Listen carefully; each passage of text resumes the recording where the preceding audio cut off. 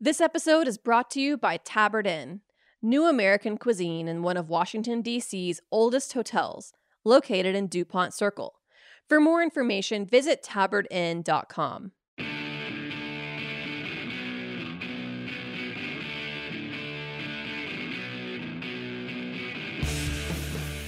This is What Doesn't Kill You, Food Industry Insights. I'm your host, Katie Kiefer. Today we're talking about the conflict in Ukraine.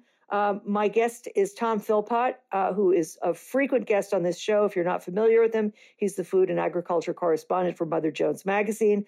And his book, Perilous Bounty, The Looming Collapse of American Farming and How We Can Prevent It, is now available in paperback. Congratulations on that, Tom. That's always nice to get another little lease on life of a book, right?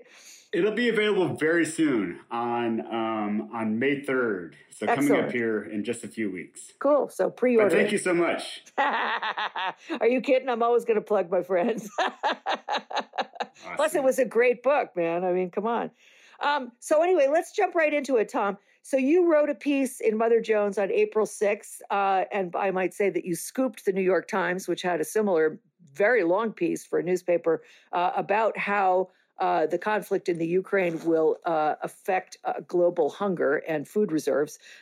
So what your article does is deconstruct how the war in Ukraine is going to affect hunger globally. And I want you to explain why this particular war, as opposed to, say, all the other bloody conflicts that are ongoing, Syria, Sudan, Somalia, you name it. Where is it not warfare around the globe right now? But why is this one having such a particularly strong impact on food production?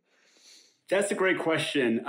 If you were going to choose a place in the world to have a war to do maximum disruption of a global food system, this might be it. And Jesus. The reason is that, first of all, Ukraine has got this incredibly rich topsoil. It's got this piece of land in the middle of the country that they call the Black Earth region because it's got a store of topsoil that has few rivals in the world, like the U.S. Corn Belt, Right. Argentine Pampas.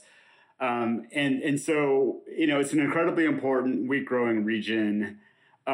Just east of there is the Russian wheatlands, which Vladimir Putin has really built up over the past 20 years, invested a lot of money in, and has made Russia the biggest wheat exporter in the world. And a lot of that wheat leaves the country and enters the world market through the Black Sea, that is to say, through Ukraine. So it's this incredibly important trade route. And it has been for centuries and centuries. It's been the way that wheat in that region gets out into the Mediterranean and into the rest of Europe, Northern Africa. So what you're doing here when you have a war in Ukraine is you're both destroying the current crop, or you're making it impossible to plant the current crop. Right. You're making it impossible to export the reserves that are still there.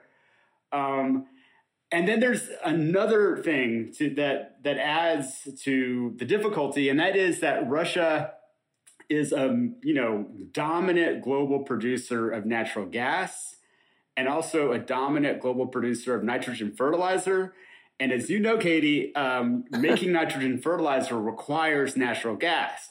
So when the war started and everyone started boycotting Russian gas, or as much as they could, Germany still isn't doing that, but lots and lots of countries are refusing fossil fuels from Russia. Right. That caused a spike in natural gas prices, which in turn caused a spike in fertilizer prices, but then also taking away the trade route, the Black Sea trade route for fertilizer, bottled up Russian fertilizer in Russia, and that puts further upward pressure on nitrogen fertilizer prices. And so what this means is that not only are we seeing a big drop in wheat flows from the Black Sea, not only are we seeing, the essential evisceration of the Ukrainian wheat crop for, the coming season, but we're also seeing a huge spike in fertilizer prices. And so what that means is that farmers right now who are saying, let me take advantage of this spike in wheat prices to plant more wheat are now having to think really hard about that because their input prices are so high. And so, this is creating this sort of spiraling situation of higher food prices. Unbelievable. I mean, it really is. Well, we'll talk about it in a minute, but it really is extraordinary how dependent we are on these far-flung nations for specific products that we are either cannot or no longer produce for ourselves, not just the United States, but really every nation, because the Middle East is profoundly impacted by the loss of the wheat crop in Ukraine, because they're a major supplier for them, as are many other countries around the world. But I see this as sort of equivalent to when they had the bread riots in Egypt and the so-called Arab Spring. I mean, that was the catalyst for it was swiftly squashed essentially, but that was the cause of tremendous unrest in the Middle East back in what was that, 2012, 2013, something like that? 2011, 2012, yeah. Yeah, incredible.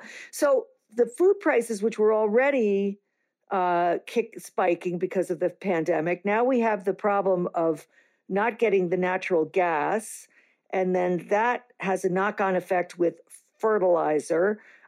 But let's go back and talk for a second about the role that Ukraine plays in providing the world's supply of wheat, as well as sunflower seed oil, which is a major food processing ingredient.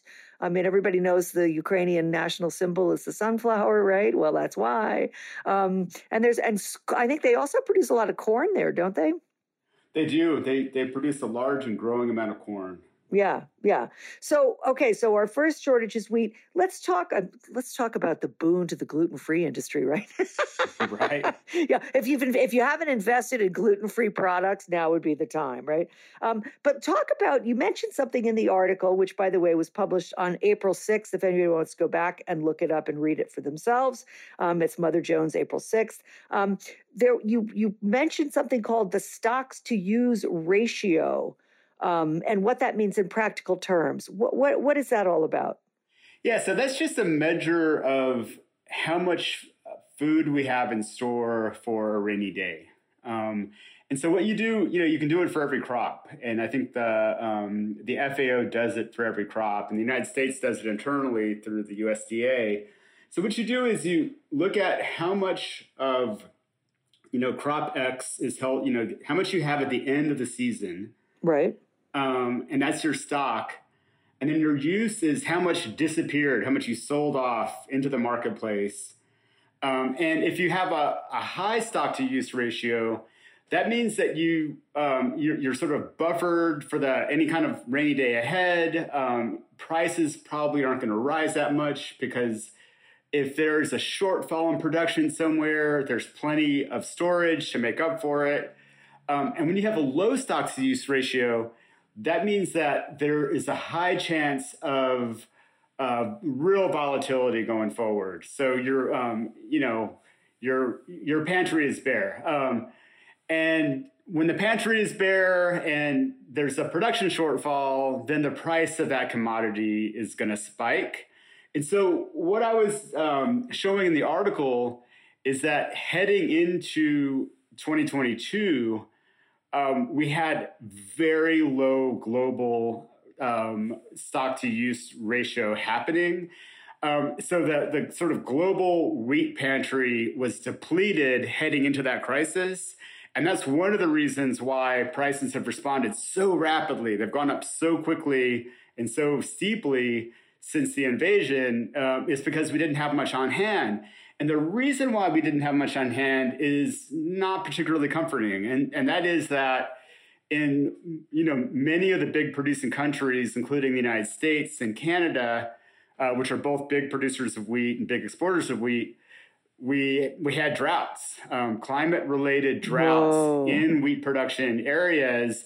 And, wheat is something that global demand for wheat rises. It's a staple crop. It's not used in livestock feed in any kind of big way. Right. And so it basically rises with global population, especially in the wheat eating countries, which are like, Northern Africa, the Middle East, Europe, United States.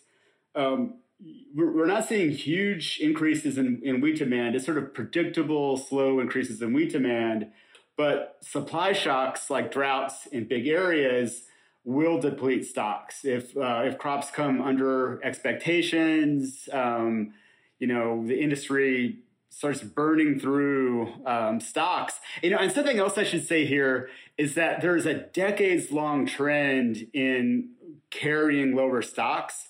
It used to be for much of the 20th century, the idea was that countries should run grain reserves. Right. Precisely for the kind of rainy day that we're having now. Right. And this went out of fashion in the 70s and 80s. The U.S. decided basically that having large reserves was too expensive. And we started advising other countries through the International Monetary Fund and the World Bank that this is an expensive luxury to keep grain reserves. What you should do is rely on the global grain market. There'll be plenty to go around. If you have a shortfall, just tap the international market. Everything will be fine. And so we've seen over the past decades this selling off of grain reserves. Now the ones, such grain reserves that we do have are sort of held by the market. They're like sort of farmers produce too much, and so they're storing their wheat.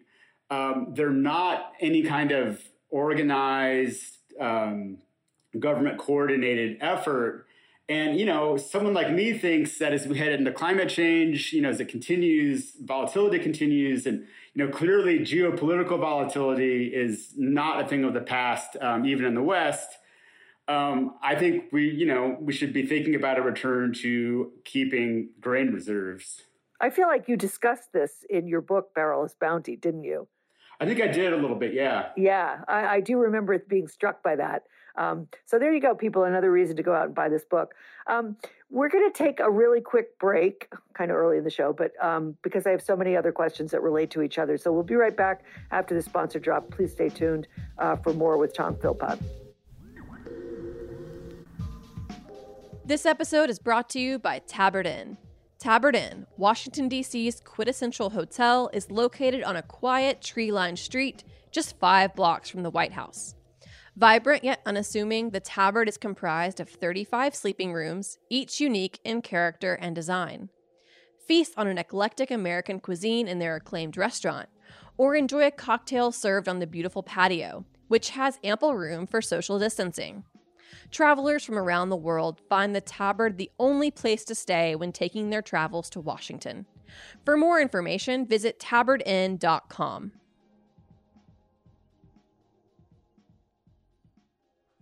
Okay, so one of the other things I read when I was preparing for this program, Tom, was Northern Ag Network, yet another trade thing that I subscribe to, reports that the war will affect grain markets, specifically corn and wheat, for several years. Let me ask you first, why couldn't other countries like the United States or Canada or Brazil, say, ramp up their production of wheat to more or less manage the shortfall that is coming from the conflict in Ukraine? Or is that just not a viable option? Well, or would it take too long? Would it take too long? I mean, I think that's basically it. I mean, agriculture works very slowly. I decide I'm going to put.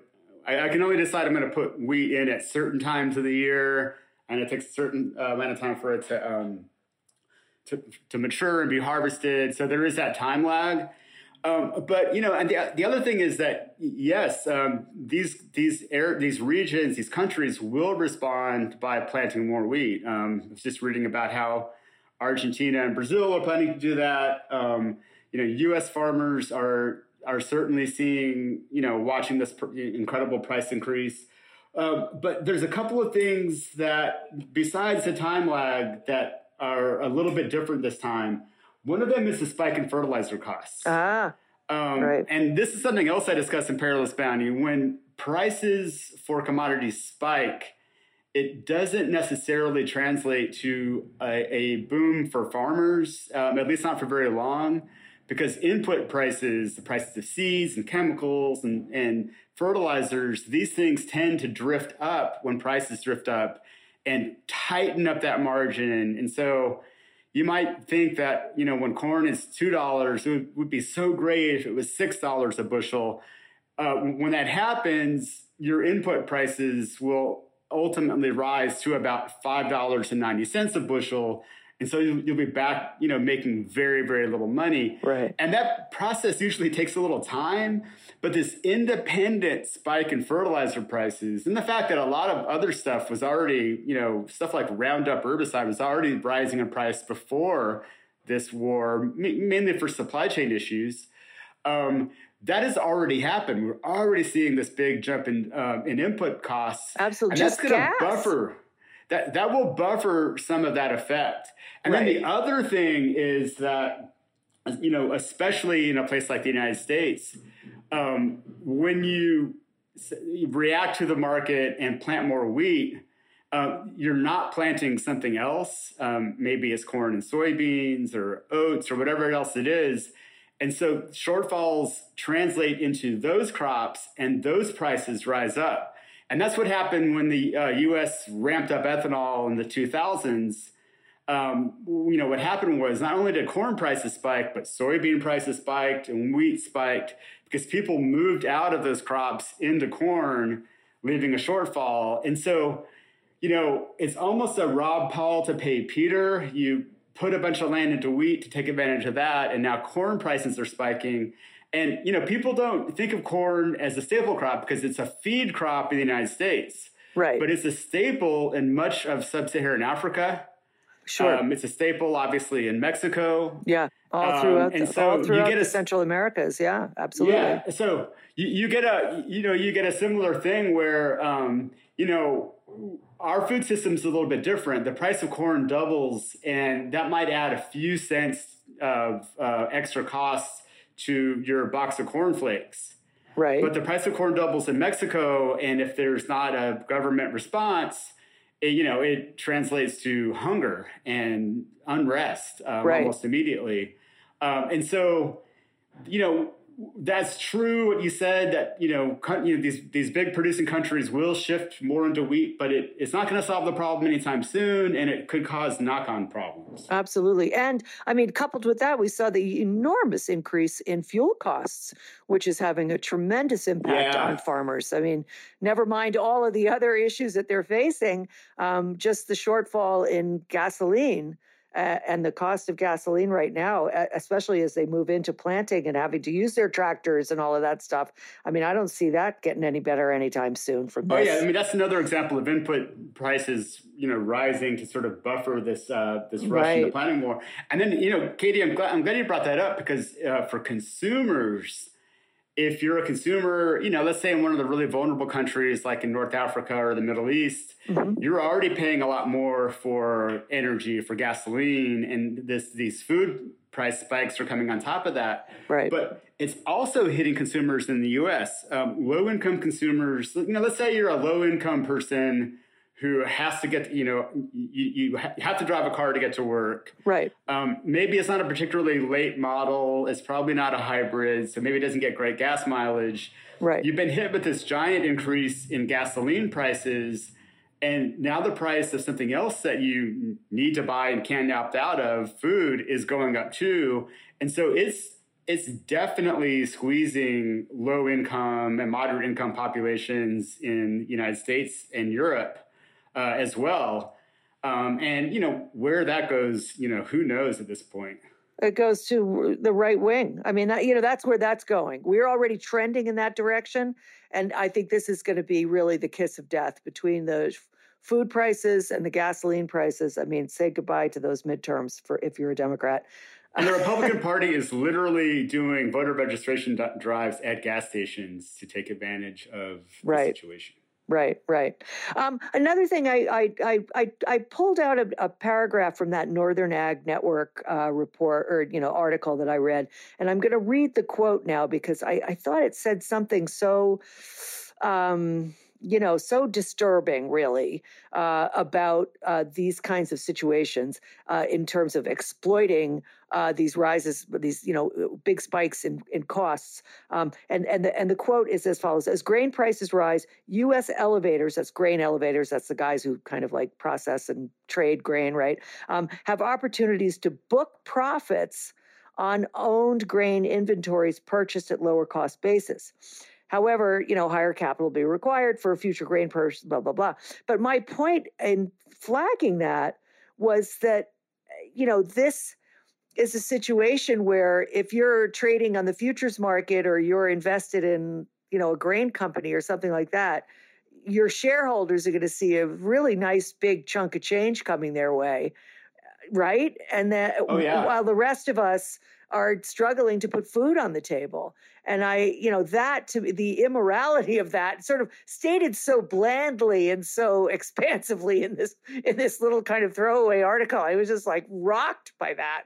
I mean, I feel like there should be some mechanism whereby there's got to be a cap, or, I don't think it's right for companies. I mean, you can call me a commie if you want. I kind of am. But, I don't think it's right for these companies to capitalize on global misery, at the expense of their fellow citizens. I mean, I'm naive, I know, but still. I mean, sure. I mean, if they bought the grain last year at pre-crisis levels and they're holding it to sell this year, then they're going to see a windfall. And, I mean, I think that is one of the reasons why government grain reserves are so great, because they really take a lot of speculation out of the market. Right. Like, if we had a big, if you have a big reserve of grain and you get some external shock like this, then, your futures traders and commodity traders are piling into that commodity because they know that it's going to be scarce, and they can make a lot of money off that trade without ever touching or seeing or, necessarily even owning any grain. But in the same situation, if there's a big grain store, then what would happen would be the government would release some grain into the market that would pull prices down because it's available. It would also pull hunger down because it's available. And those speculators would sort of get washed out of the market. Right. I mean, this is why Biden has just released a huge amount of gas from the federal energy reserves, or whatever you call those, the gasoline petrochemical reserves, right? To kind of combat the excessive profit making of these energy companies. And so this would provide a very similar opportunity had we not abandoned the policy of maintaining basic grain reserves in our own country. Lesson learned there, my friend, don't you think? Yeah. I should do a piece about how we should bring back the grain reserves. I think you should, Tom. We need you. But I mean, as we were saying, like, these shortages are not just limited to poorer countries. And boy, I think we're going to be seeing the tanks roll in to suppress, civilian protests and all over the world if this continues to, escalate, as I suspect it will.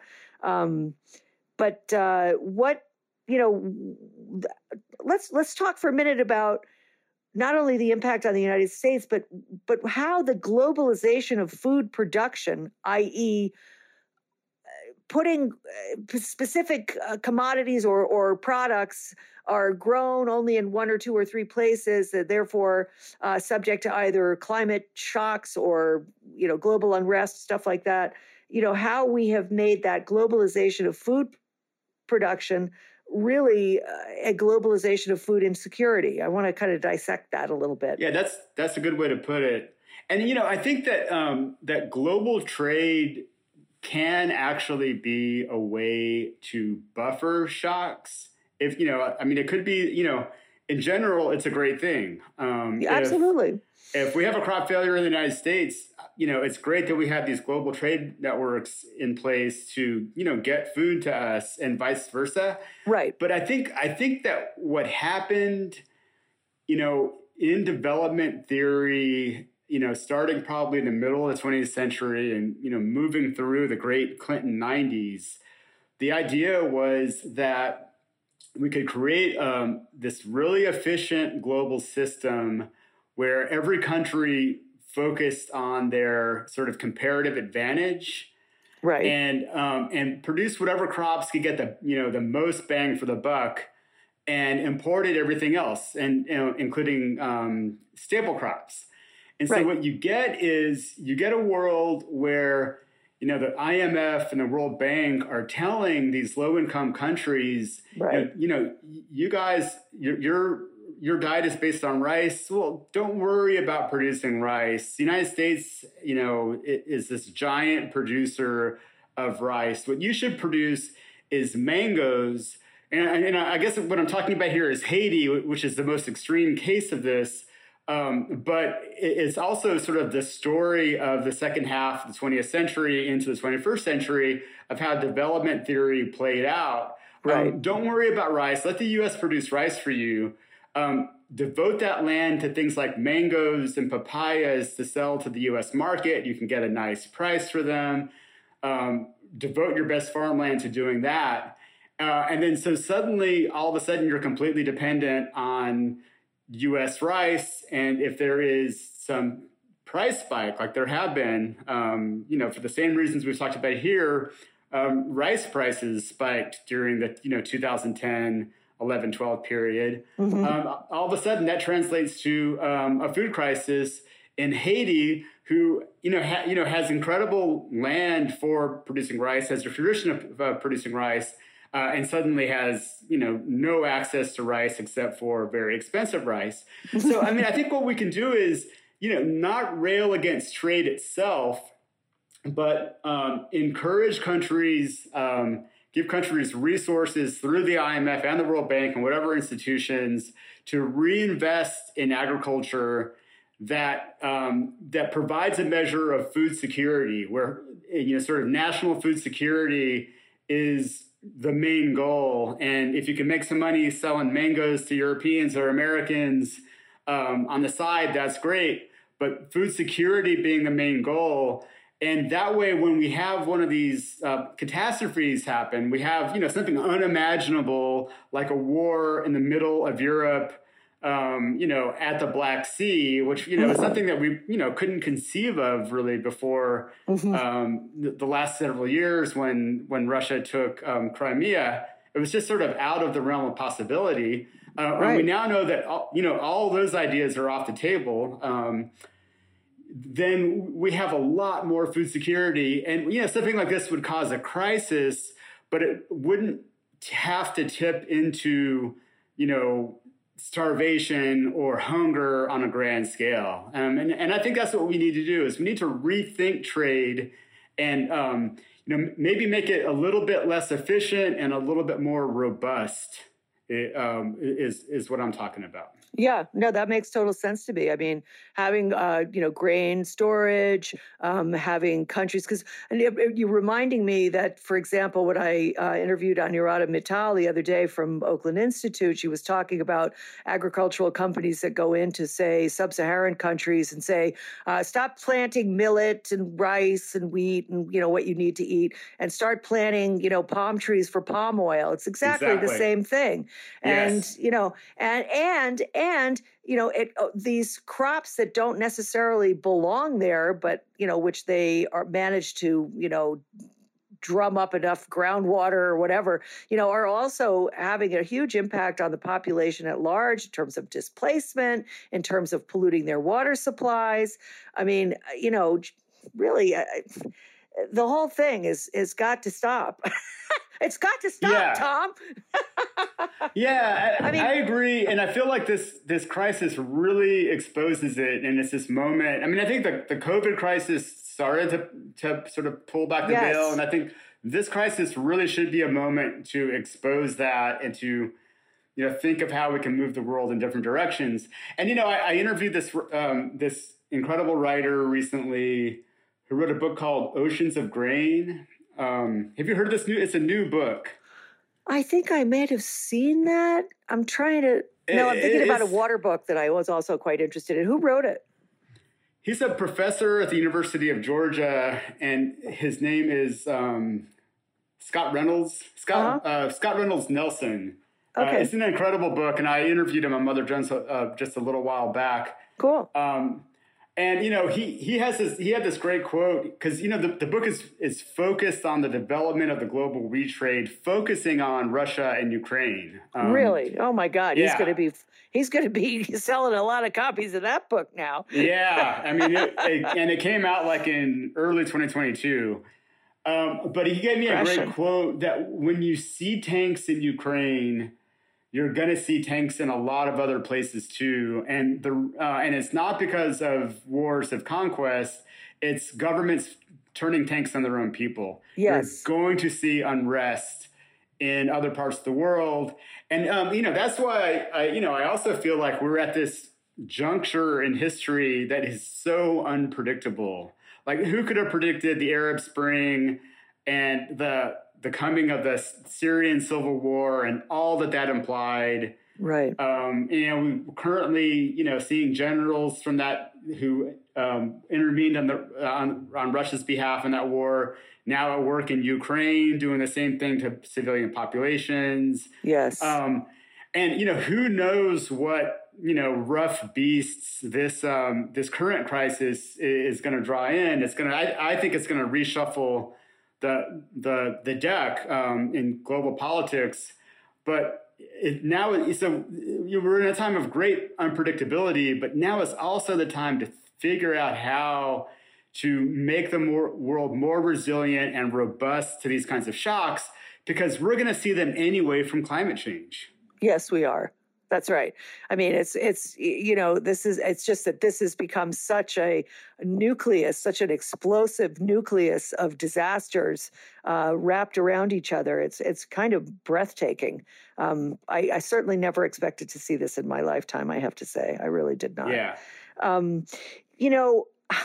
So to fix our food system, here's our lesson. 1, we have to have national reserves. Okay, that's number 1. Number 2, we have to stop exporting this development idea that other countries should grow specific crops that are not necessarily going to sustain their own populations in favor of the ones that will. So that's lesson number 2. But where do you see the political will for that kind of massive reorganization of how trade policy and development policy are implemented across the globe, and here in the United States as well as everywhere else? I think the United States is very influential in the way that these institutions like the IMF and the World Bank operate. So a lot of that has to come from the U.S. and also from Europe.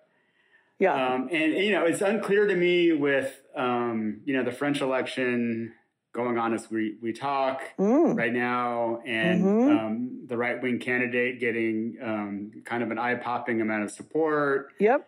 And, the U.S. midterms looming. And we're seeing eye-popping support for a right-wing agenda, really an authoritarian agenda here in this country.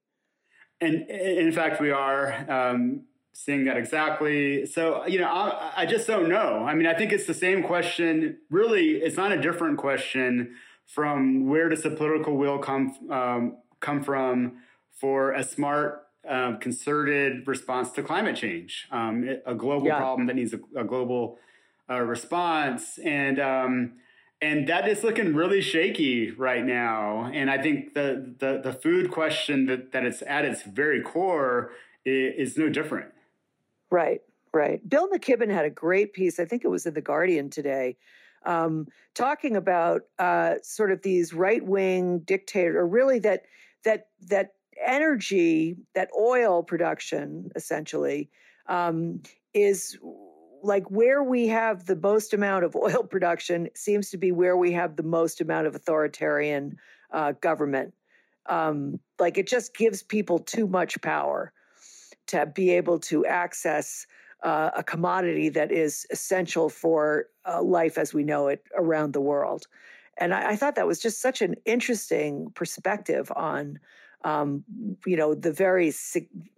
imperative that we must get away from fossil fuel use around the world, because it really is a smart does, observation, right? Because it allows whoever controls those oil reserves controls their population and can put the pressure, that whatever kind of pressure they want to exert on other countries, because they have control over those oil reserves.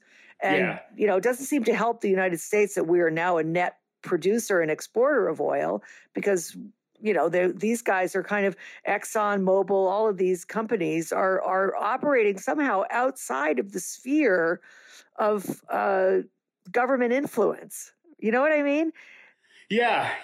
And, one thing that I want to say about that analogy to oil is that, when this invasion happened and oil prices surged and gasoline prices surged, the industry immediately stepped in to say, you have to take all regulations off of us. We have to do the Keystone Pipeline. We have you have to give us all of the concessions in, offshore drilling, in public lands drilling. We have to drill the Alaska National Wildlife Reserve and all this stuff. And so this is sort of a classic shock doctrine response, this idea that there's this shock.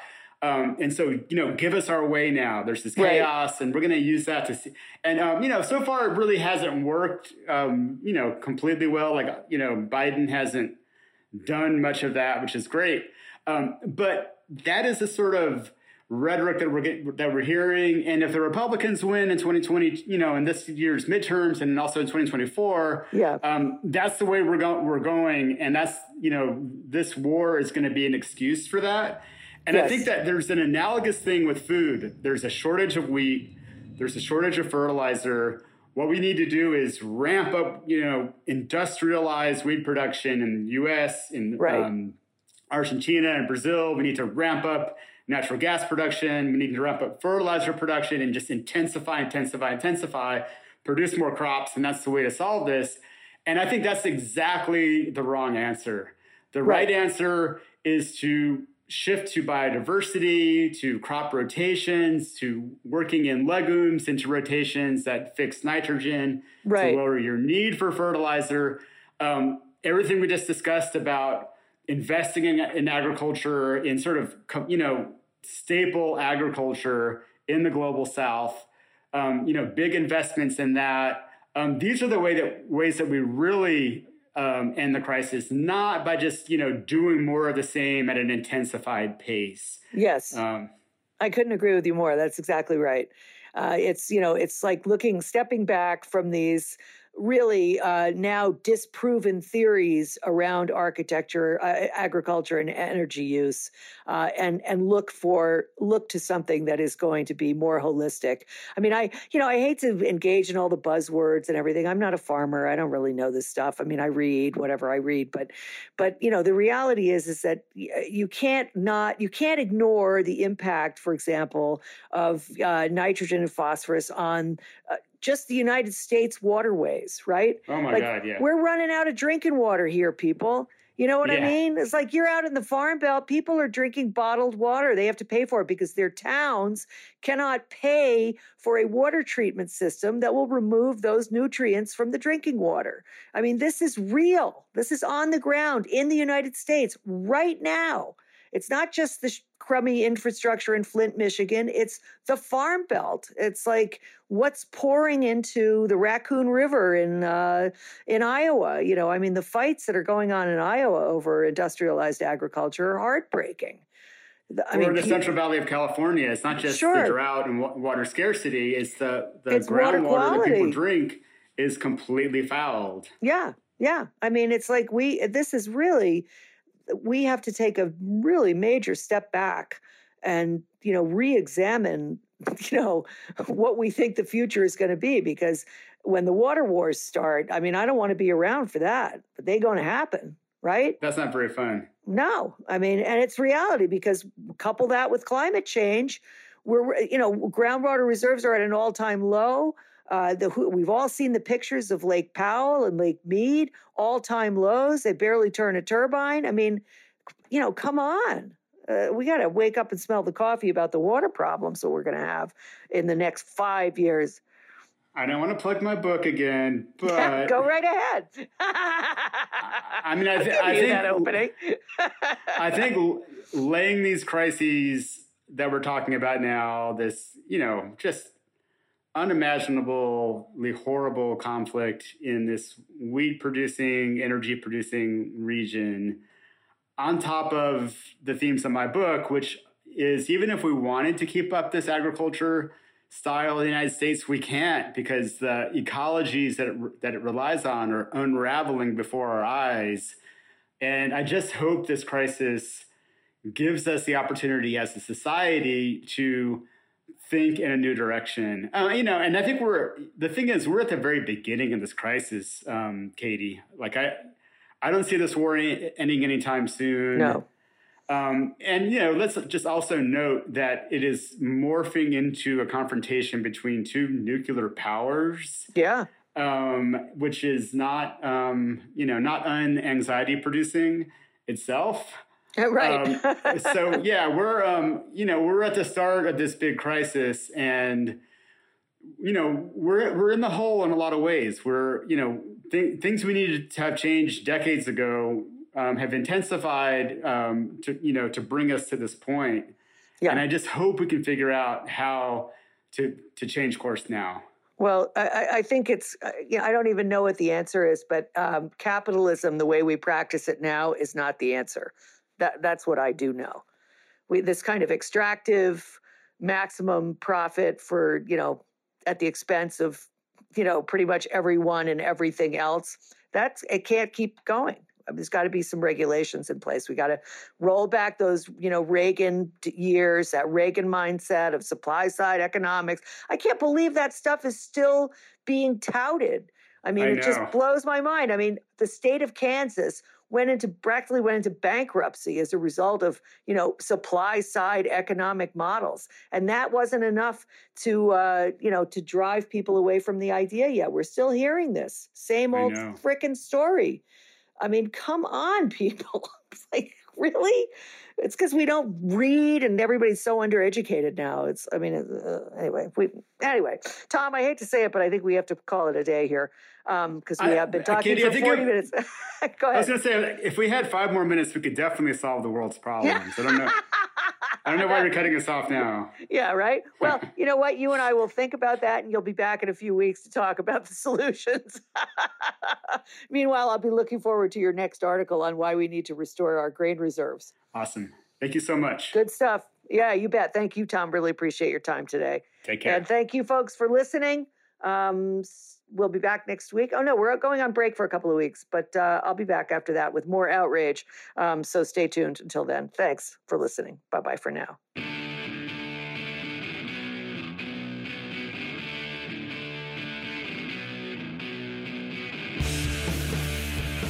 What Doesn't Kill You is powered by Simplecast. Thanks for listening to Heritage Radio Network, food radio supported by you. For our freshest content, subscribe to our newsletter. Enter your email at the bottom of our website, heritageradionetwork.org. Connect with us on Instagram and Twitter at @heritage_radio. You can also find us at facebook.com/Heritage Radio Network. Heritage Radio Network is a nonprofit organization driving conversations to make the world a better, fairer, more delicious place. And we couldn't do it without support from listeners like you. Want to be a part of the food world's most innovative community? Subscribe to the shows you like, tell your friends, and please join the HRN family by becoming a member. Just click on the beating heart at the top right of our homepage. Thanks for listening.